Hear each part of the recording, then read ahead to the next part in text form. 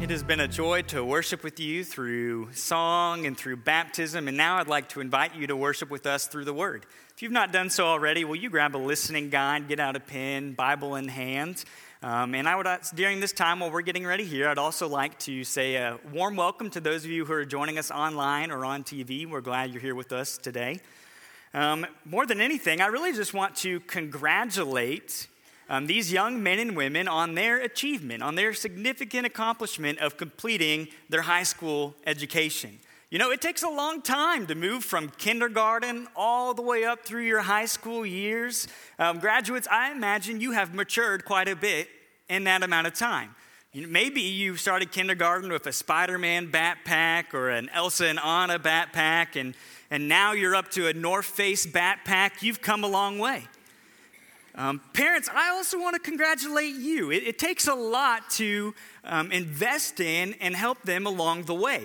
So much so, you guys are great parents, actually. You didn't even know this, but in 9th grade, right, all of a sudden, during the COVID pandemic, you became your students' classmates, you became their gym teachers, you became their full-time lunch services. You have made a significant investment in each and every one of their lives.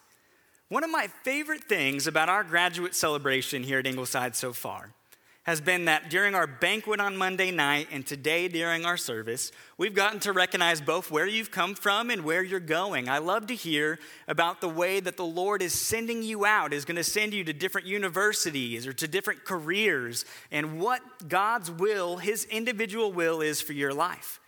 But one thing I want to do this morning is remind you as well of God's general will for all of us as believers in Jesus Christ.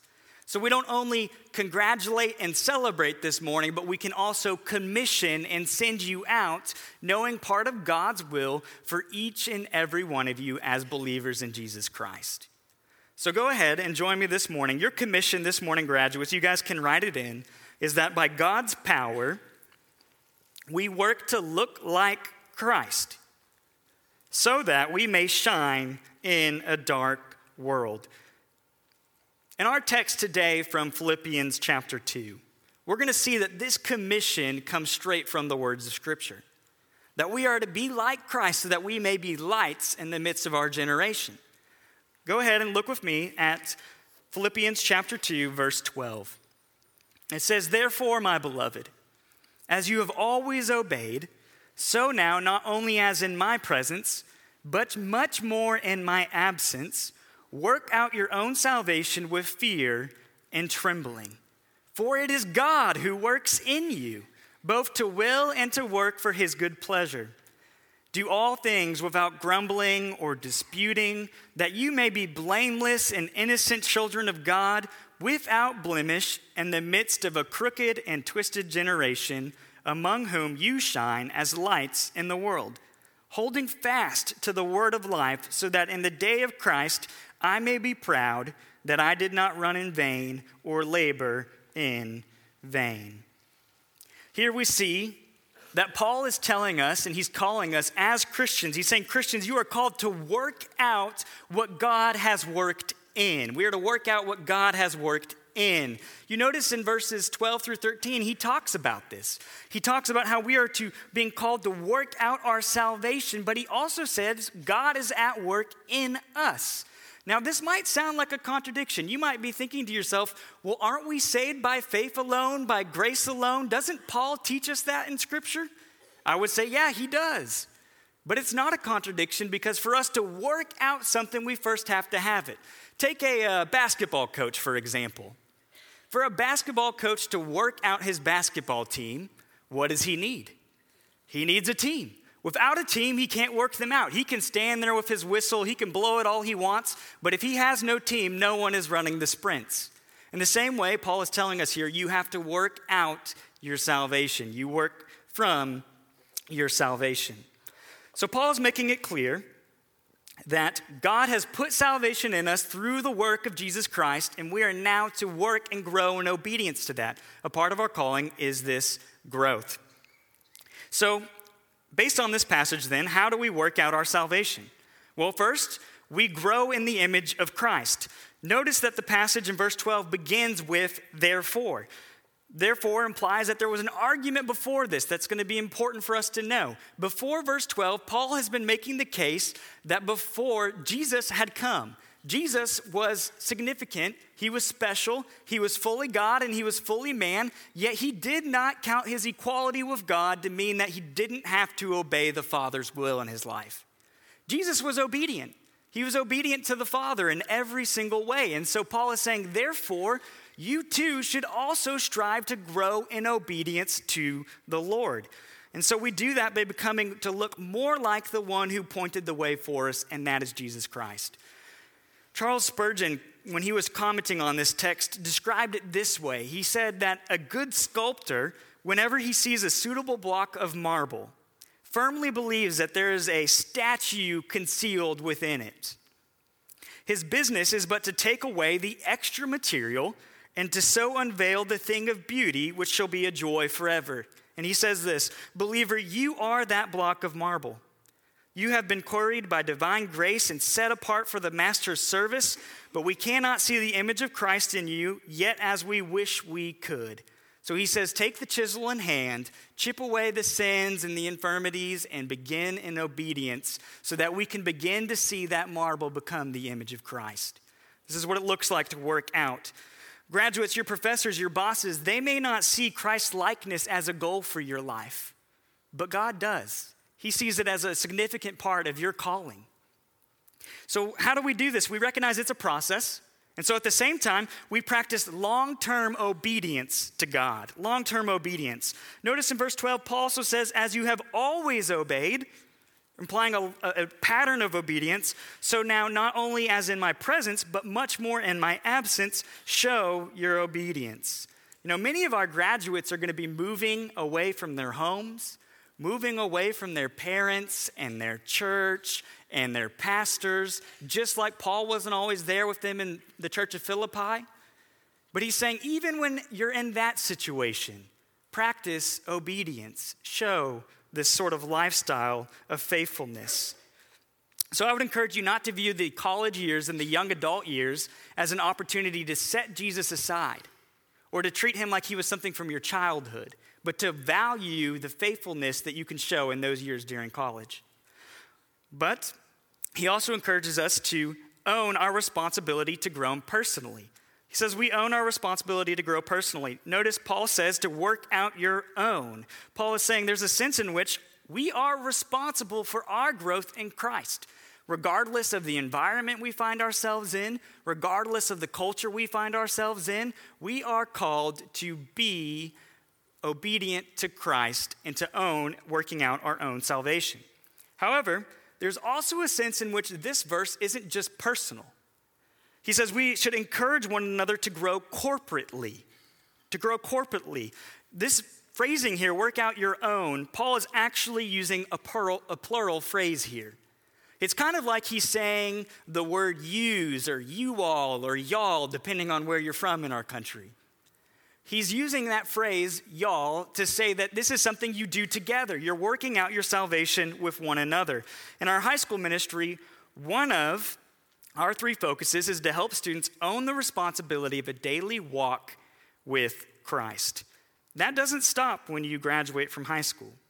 In many ways, it is going to increase, and you're going to be called to do it with a body of believers and one another. This has significant application, graduates, if you're moving to a new city. Paul's view of Christian maturity and growth is one that's done with one another.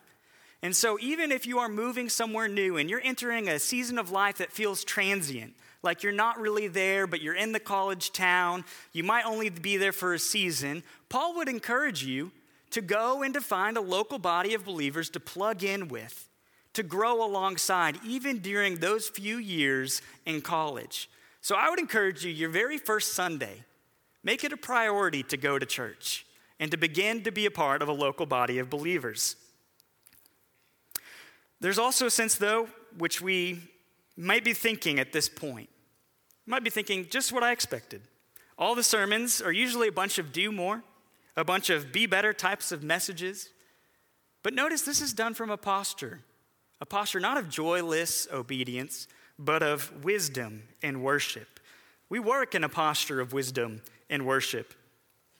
It says that we work out our own salvation. Notice what it says after that, with fear and trembling. All throughout Scripture, we see the word fear used to refer to living a life of wisdom before God. You can think of it this way.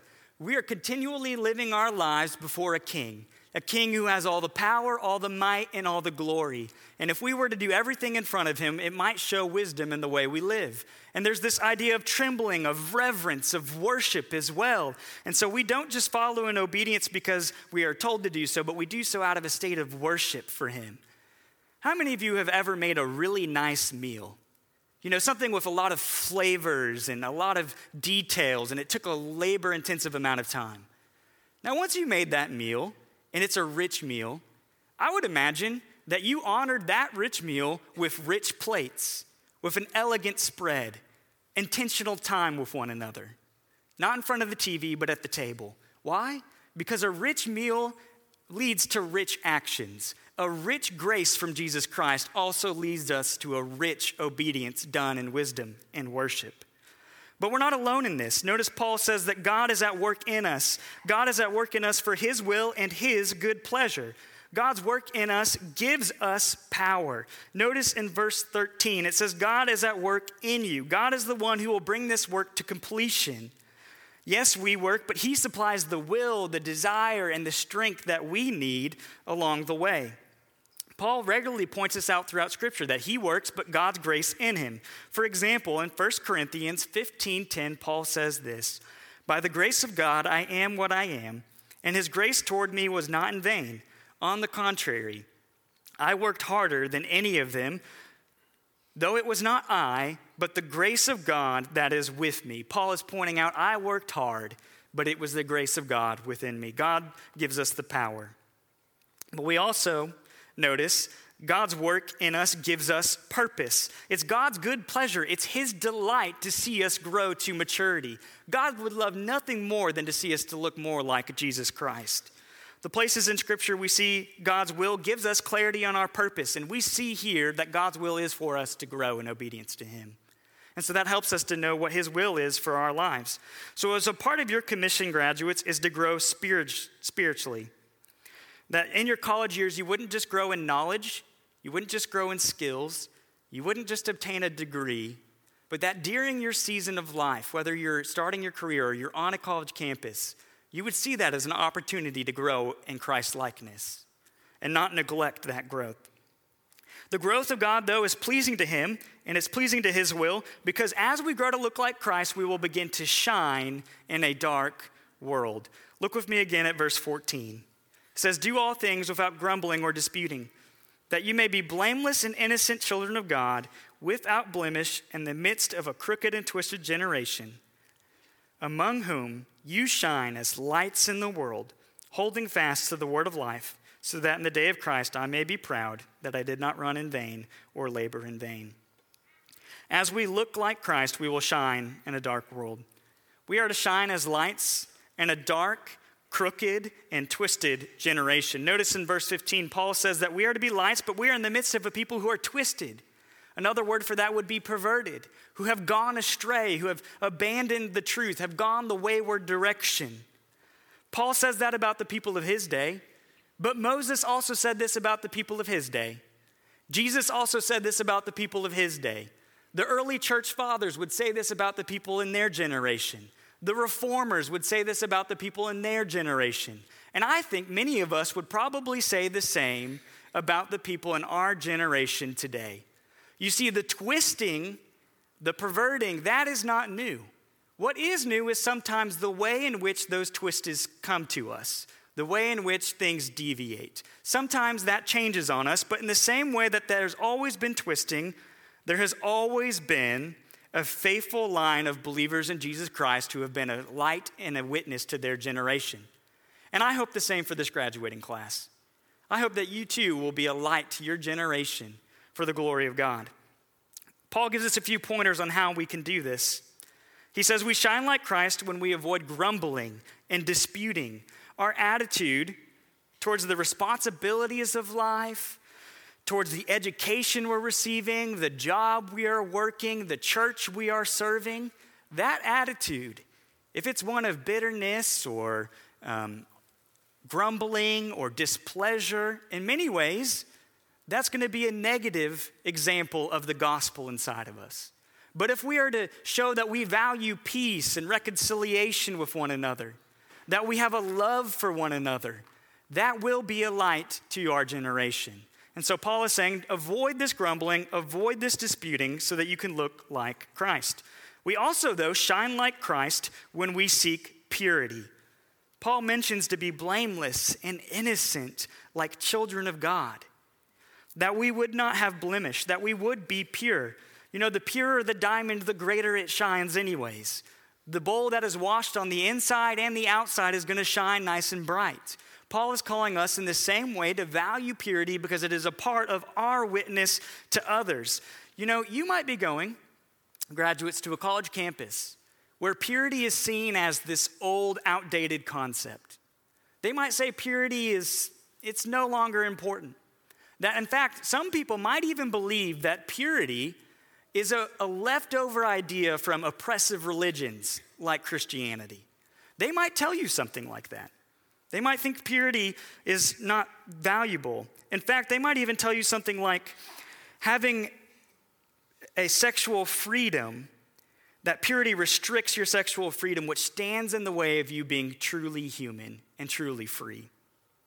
However, what you'll find is students who take that attitude, who have that approach to life, by the time they graduate, many of them will be carrying around significant scars, significant wounds, and significant disappointments because there was no freedom where they've promised it. You know, in many ways, the serpent has always tried to present purity as something that's restrictive and sin as something that is freeing. But every time we take that bite of the apple, we find that freedom was not on the other side, but it was actually more chains and more scars.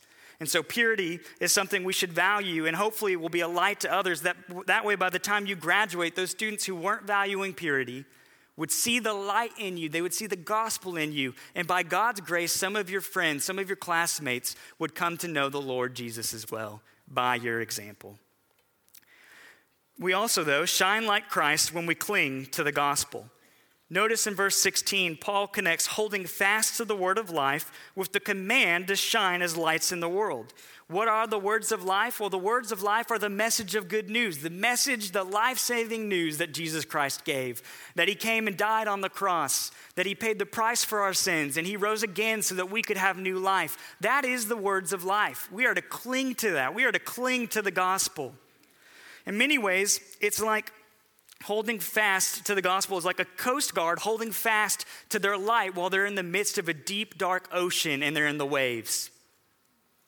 As the rescue team grips their light, they do so for their own benefit so that they can find their own way, but they grip to the light as well, that way that those who are in the waters, who are lost, who are drowning in the deep, dark depths of the ocean, may find their way home. And when we cling to the gospel, we are going to be lights that will help others to find their way as well. So I would encourage you to cling to the gospel. Romans 1:16 says, "For I'm not ashamed of the gospel, for it is the power of God for salvation to everyone who believes, to the Jew first and also to the Greek." It is possible that some of you have been listening today and that you've felt that this calling of Christ-likeness is too much to bear. That it's too hard, it's too challenging, you're all too human, you're all too weak, you're aware of your sins and your shortcomings. Fortunately, God knows that. God knows we have weaknesses, that we're not perfect. The Bible describes Christians as clay jars. A clay jar is weak, it's not significant in and of itself. It's brittle, and all those sorts of things. But you know what the Bible also says about those clay jars? Is that there's a treasure inside of them. God has worked a treasure in us. That treasure is the gospel. That treasure is the image of Jesus Christ. And as we grow in Christ's likeness, we'll find that that clay jar begins to display Christ to others. And they begin to see the treasure that God has worked in you. Not because we're anything special, but all because God is at work in us. And to him be all the glory. So let me remind you today, we celebrate and we commission The commission given to you, class of 2023, is that by God's power, I would encourage you to work to look like Christ so that you may shine in a dark world. Join me in a word of prayer. God, thank you for this class. Thank you for the opportunity to praise you this morning. I pray that you would encourage us, you would help us to hold fast to you, that you would continue a work in our lives, and that we would see it as a part of our calling to grow into the image of Jesus, so that in the midst of a twisted and crooked generation, we may be lights for your Son. In your name we pray, amen.